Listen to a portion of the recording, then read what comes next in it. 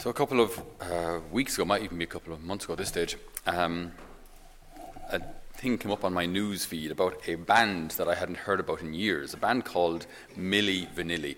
Now, for all of you of my vintage, you'll have heard the name. Anybody younger might not have. Probably haven't. Okay, very good. I was actually quite young when they were around. And I'm always interested in the lives of stars, not like my mom who loved Hello magazine back in the day, but I like looking at the lives of rich and famous people to see what actually happened. You know, once the fame kind of subsided, or once they became famous, but then maybe weren't in the public eye as much. What did they do with all the millions? You know, what actually happened? Because we have this idea that once a person reaches the pinnacle of their success, be it sporting, in their sporting career, in singing, dancing, whatever it may be, acting, that once they're a millionaire, they're sorted. All is good. It's just, cruising home until then, everything is fine. The reality is often very, very different, and that interests me. So I remember this band, Milli Vanilli. I remember the name, couldn't remember any of their songs. I had a look at them. They're interesting. It's late 80s. It's when synthesizers had just been invented, so it sounds really, really fake now. But anyway, okay. So I had a quick look at this story, which came up on my feed, and had a read through it.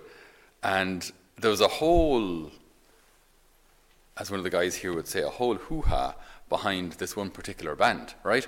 So these two guys, Rob and Fab, one from Munich and one from Paris, met at a dance seminar, right? And they hit it off immediately, and they got on really well, and they danced a bit together, put a couple of moves, and formed a band called Milli Vanilli, right? Great.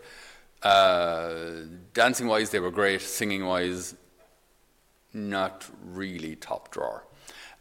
So they had a little album, but it didn't do much, and they were actually quite poor, right? They were actually living in dodgy parts of the city because they just couldn't afford anything. Okay, in Munich.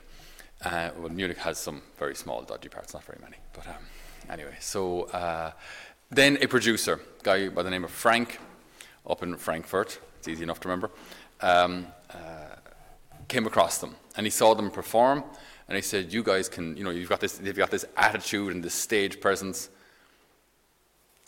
and I also have some good songs from guys who have good voices but no stage presence. So how about you do the dancing and all that kind of thing, and we use their vocals?" The guys, the Milli Vanilli said, "Okay, sure, we'll start with that, and then eventually, of course, we'll move on to our own stuff." The guy Frank said, "Yeah, sure, no problem, or whatever. Yeah, we'll see." So voila, they produce an album called All or Nothing. Should sound familiar to us. Another reason it kind of struck me, All or Nothing, like Sister Claire Crockett, All or Nothing, and it went. In modern day terms, it went viral. It was very, very popular here in Europe and over in America. So it became a huge sensation. Very good. Okay. During a couple of interviews, though, journalists noticed that their English wasn't fantastic, even though the songs were all in English. Their English wasn't fantastic. So they're wondering, did they really write these? Or they have a script writer somewhere. There's something off here. All was more or less okay until in 1989, so they formed the year before, in 88. In 1989, they were performing live at an MTV event, and at all of their events, they'd have to lip sync. So you've got your microphone, you're doing all the kind of the things, but nothing's coming out of your mouth, right? So they were at a live event at MTV, and the disc that the song was on started to skip. Now, you could imagine you're out on stage and your mic isn't even turned on. So you can't pick up from where the vocals left off. It's not even turned on. So the track just kept skipping. It just kept skipping. And the guys are out there in front of a huge stage, live in Connecticut, going, "What do we do now?" So actually, they ran off stage in shame. Okay, then the producers kind of pushed them back on, and next song, and away they went. But then the scandal blew. It went ballistic. "You guys are fakes. You're imposters. What you do isn't real, and you've no real talent." They won a Grammy for their album, All or Nothing, which then they had to give, well, the association asked for it back, and they duly gave it back. Certain people from the States then started to sue them, because on the album it said vocals and lyrics by Milli Vanilli, Rob and Fab, which was untrue. Okay. Then the real singers from the band, well, if you will, the vocalists behind the band said, actually, we want our cut, because it was actually us doing all the singing, so we're that good. And the whole thing just went crazy. It was just a really embarrassing experience for the guys, and it actually, a couple of years, about 10 years later, one of the guys actually committed suicide. Okay, but what it really struck home when I was reading through all of this was an idea that has definitely crossed my mind on occasion, and it's the idea of being an imposter, of feeling fake. I'm not sure if you've had that experience, maybe as a parent or as a teacher or as a priest or as any person with responsibility. You might often feel like a fake, right? And there's this interesting thing called imposter syndrome, right? Which refers to the internal experience of believing that you're not as competent as people perceive you to be, right? An imposter syndrome. So that it's this belief, this experience of believing that you're not as competent as people think you are. So people think, oh, they must be incredible, they're amazing, look at them, they're such a fantastic young person, such a fantastic priest, doctor, nurse, parent, whatever it is. And then deep down in yourself, I'm not 100% sure what I'm doing all the time. I wouldn't say I'm winging it, but I'm not as confident as people think. Or maybe in order to appear confident, I always drive home my opinion. But you know what you need to do now, right? According to my vast experience, you need to sit down, right? And, so we say what we say with loads of confidence to back up the fact that I haven't a clue. But we give this persona of, right, so yeah, I see, I understand, okay? I understand. And so what you need to do is, but deep down you're like, I don't know what they have to do. I can't fix their problem, I don't know. So it's interesting how this imposter syndrome, right? How it might be more prevalent in us than we believe.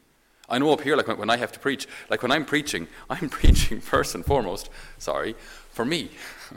Because all these things that I read and say, I have to live. I have to live them. So if I'm calling people on to pray more, forgive more, I have to pray more. I have to forgive more. There's a story of a mom who brought her son to Mahatma Gandhi, right? And she said, Mr. Gandhi, Sir Gandhi man, your Gandiness, whatever the term is, dearly beloved. So, can you tell my son to stop eating so much sugar, all right? He goes home and he just gets sugar and just eats sugar, and his teeth are rotting out, and this would have been in India, so dentists might have been a bit difficult to get to. So just tell him to stop eating sugar, all right? And Gandhi turns to the mom and says, come back to me in a week. And she says, I just queued here for ages to talk to you. And he says, come back to me in a week. So a week later, she gets into the queue again, and she gets through, and she gets up to him, and she says, okay, we're not doing this again. So, dear Mahatma Gandhi, can you tell my son to stop eating so much sugar? And he turns to the son and says, can you stop eating so much sugar?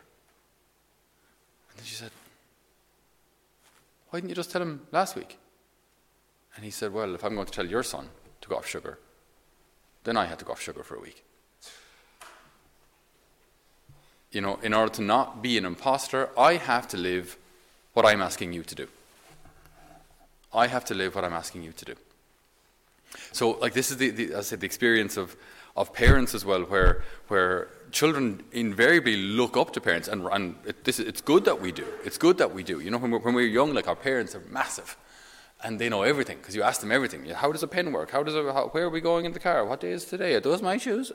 You ask them everything, and they know everything. right? Or at least you think they do, until you get to your teenage years, and then they don't know nothing. All right? But when you're young, like your parents, you think they know absolutely everything.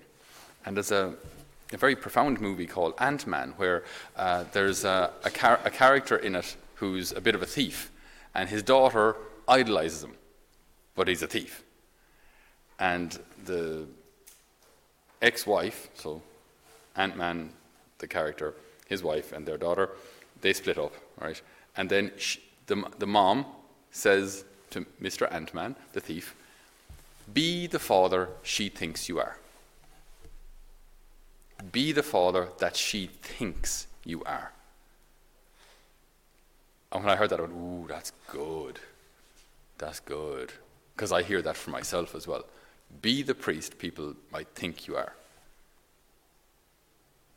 Be the parent, be the doctor, be the young person, be the missionary, be the farmer that people might think you are. They might see the Sacred Heart picture in your living room and go, Jenny, they're shocking holy. Well, be shocking holy. Be selfless. Be giving. In our readings today, there's a lot going on. So we've got St. Paul, who went from persecuting the church as Saul to being one of its greatest missionaries and most prolific authors in the New Testament. So I would imagine that him and maybe people like St. Peter, maybe the apostles in general, would have felt this almost fakeness within them at times, as in they would have known, either I persecuted the church or I left Jesus when he needed me. St. Peter would have known, he would have always remembered, I actually denied him. In his moment of greatest need, I was not there. And while these things always have to be balanced, we don't want to stay stuck in our misery, but a healthy awareness of our own weakness is good. A healthy awareness of our own inability is good. If we dwell on it, that leads us to depression. If we don't recognize it at all, we get proud. So a balance, a healthy recognition, I need God. In our second reading from St. John, whoever keeps his commandments lives in God, and God lives in him. So our identity in God, there are many ways of phrasing it. You can say like we're inhabited by God. We're a temple of the Holy Spirit. We are children of God. Our most fundamental identity is that in virtue of our baptism, we are children of God. So I can make mistakes, but ultimately I'm a child of God now. Live as a child of God. If people think that we have it all together, we should do our best to actually have it all together. To be the person of prayer people think we are. To be the wonderful young person that people think we are. And to not again, it's always a question of balance. Not to dwell on our failures, but to recognize them at the same time, so that we don't get ahead of ourselves. And in all of this becoming what God has created us to be, his children, we do so with our effort and God's grace. And these two always go together. God's grace and our effort and God's grace. It's a fallacy to say, God will just do everything. No, he won't. He gave you a brain and a heart, intellect and will. Use them. So God wants to work with you, not instead of you. Just like all good parents will not feed their children with the spoon when the child is 16. The child can do it. The mom can also feed them. But there comes a time, Johnny, when you have to start feeding yourself. Okay? I can't come into school every single lunchtime and feed you your lunch. Okay? Grow up. So it's a fallacy to say God will simply he'll just do everything. No, he'll work with you.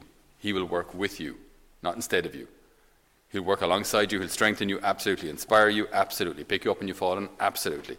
But he's not going to annihilate your will and just do it in spite of you. That's not the way it works. The church has always been renewed through saints, so people who made decisions and did things inspired by God.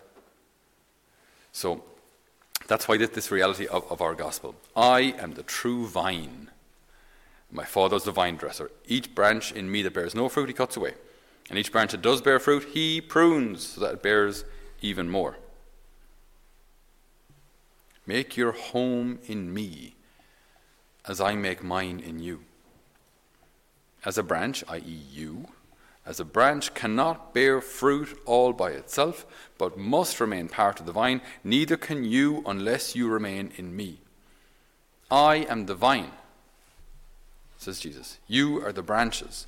Whoever remains in me, with me in him, bears fruit in plenty. For cut off from me, you can do nothing. Nothing. Cut off from me, you can do nothing. So you see, we don't want to be fakes. We don't want to be just Catholic in name, or just going to mass, or just praying. We want to live this the deepest aspect, the deepest part of our relationship with God that we can. We want to be all that we can be, also in our faith. You know, it's common that in sports or academics or in any other field, people want to be all that they can be. But in spirituality, we're generally happy to just settle for getting over the line.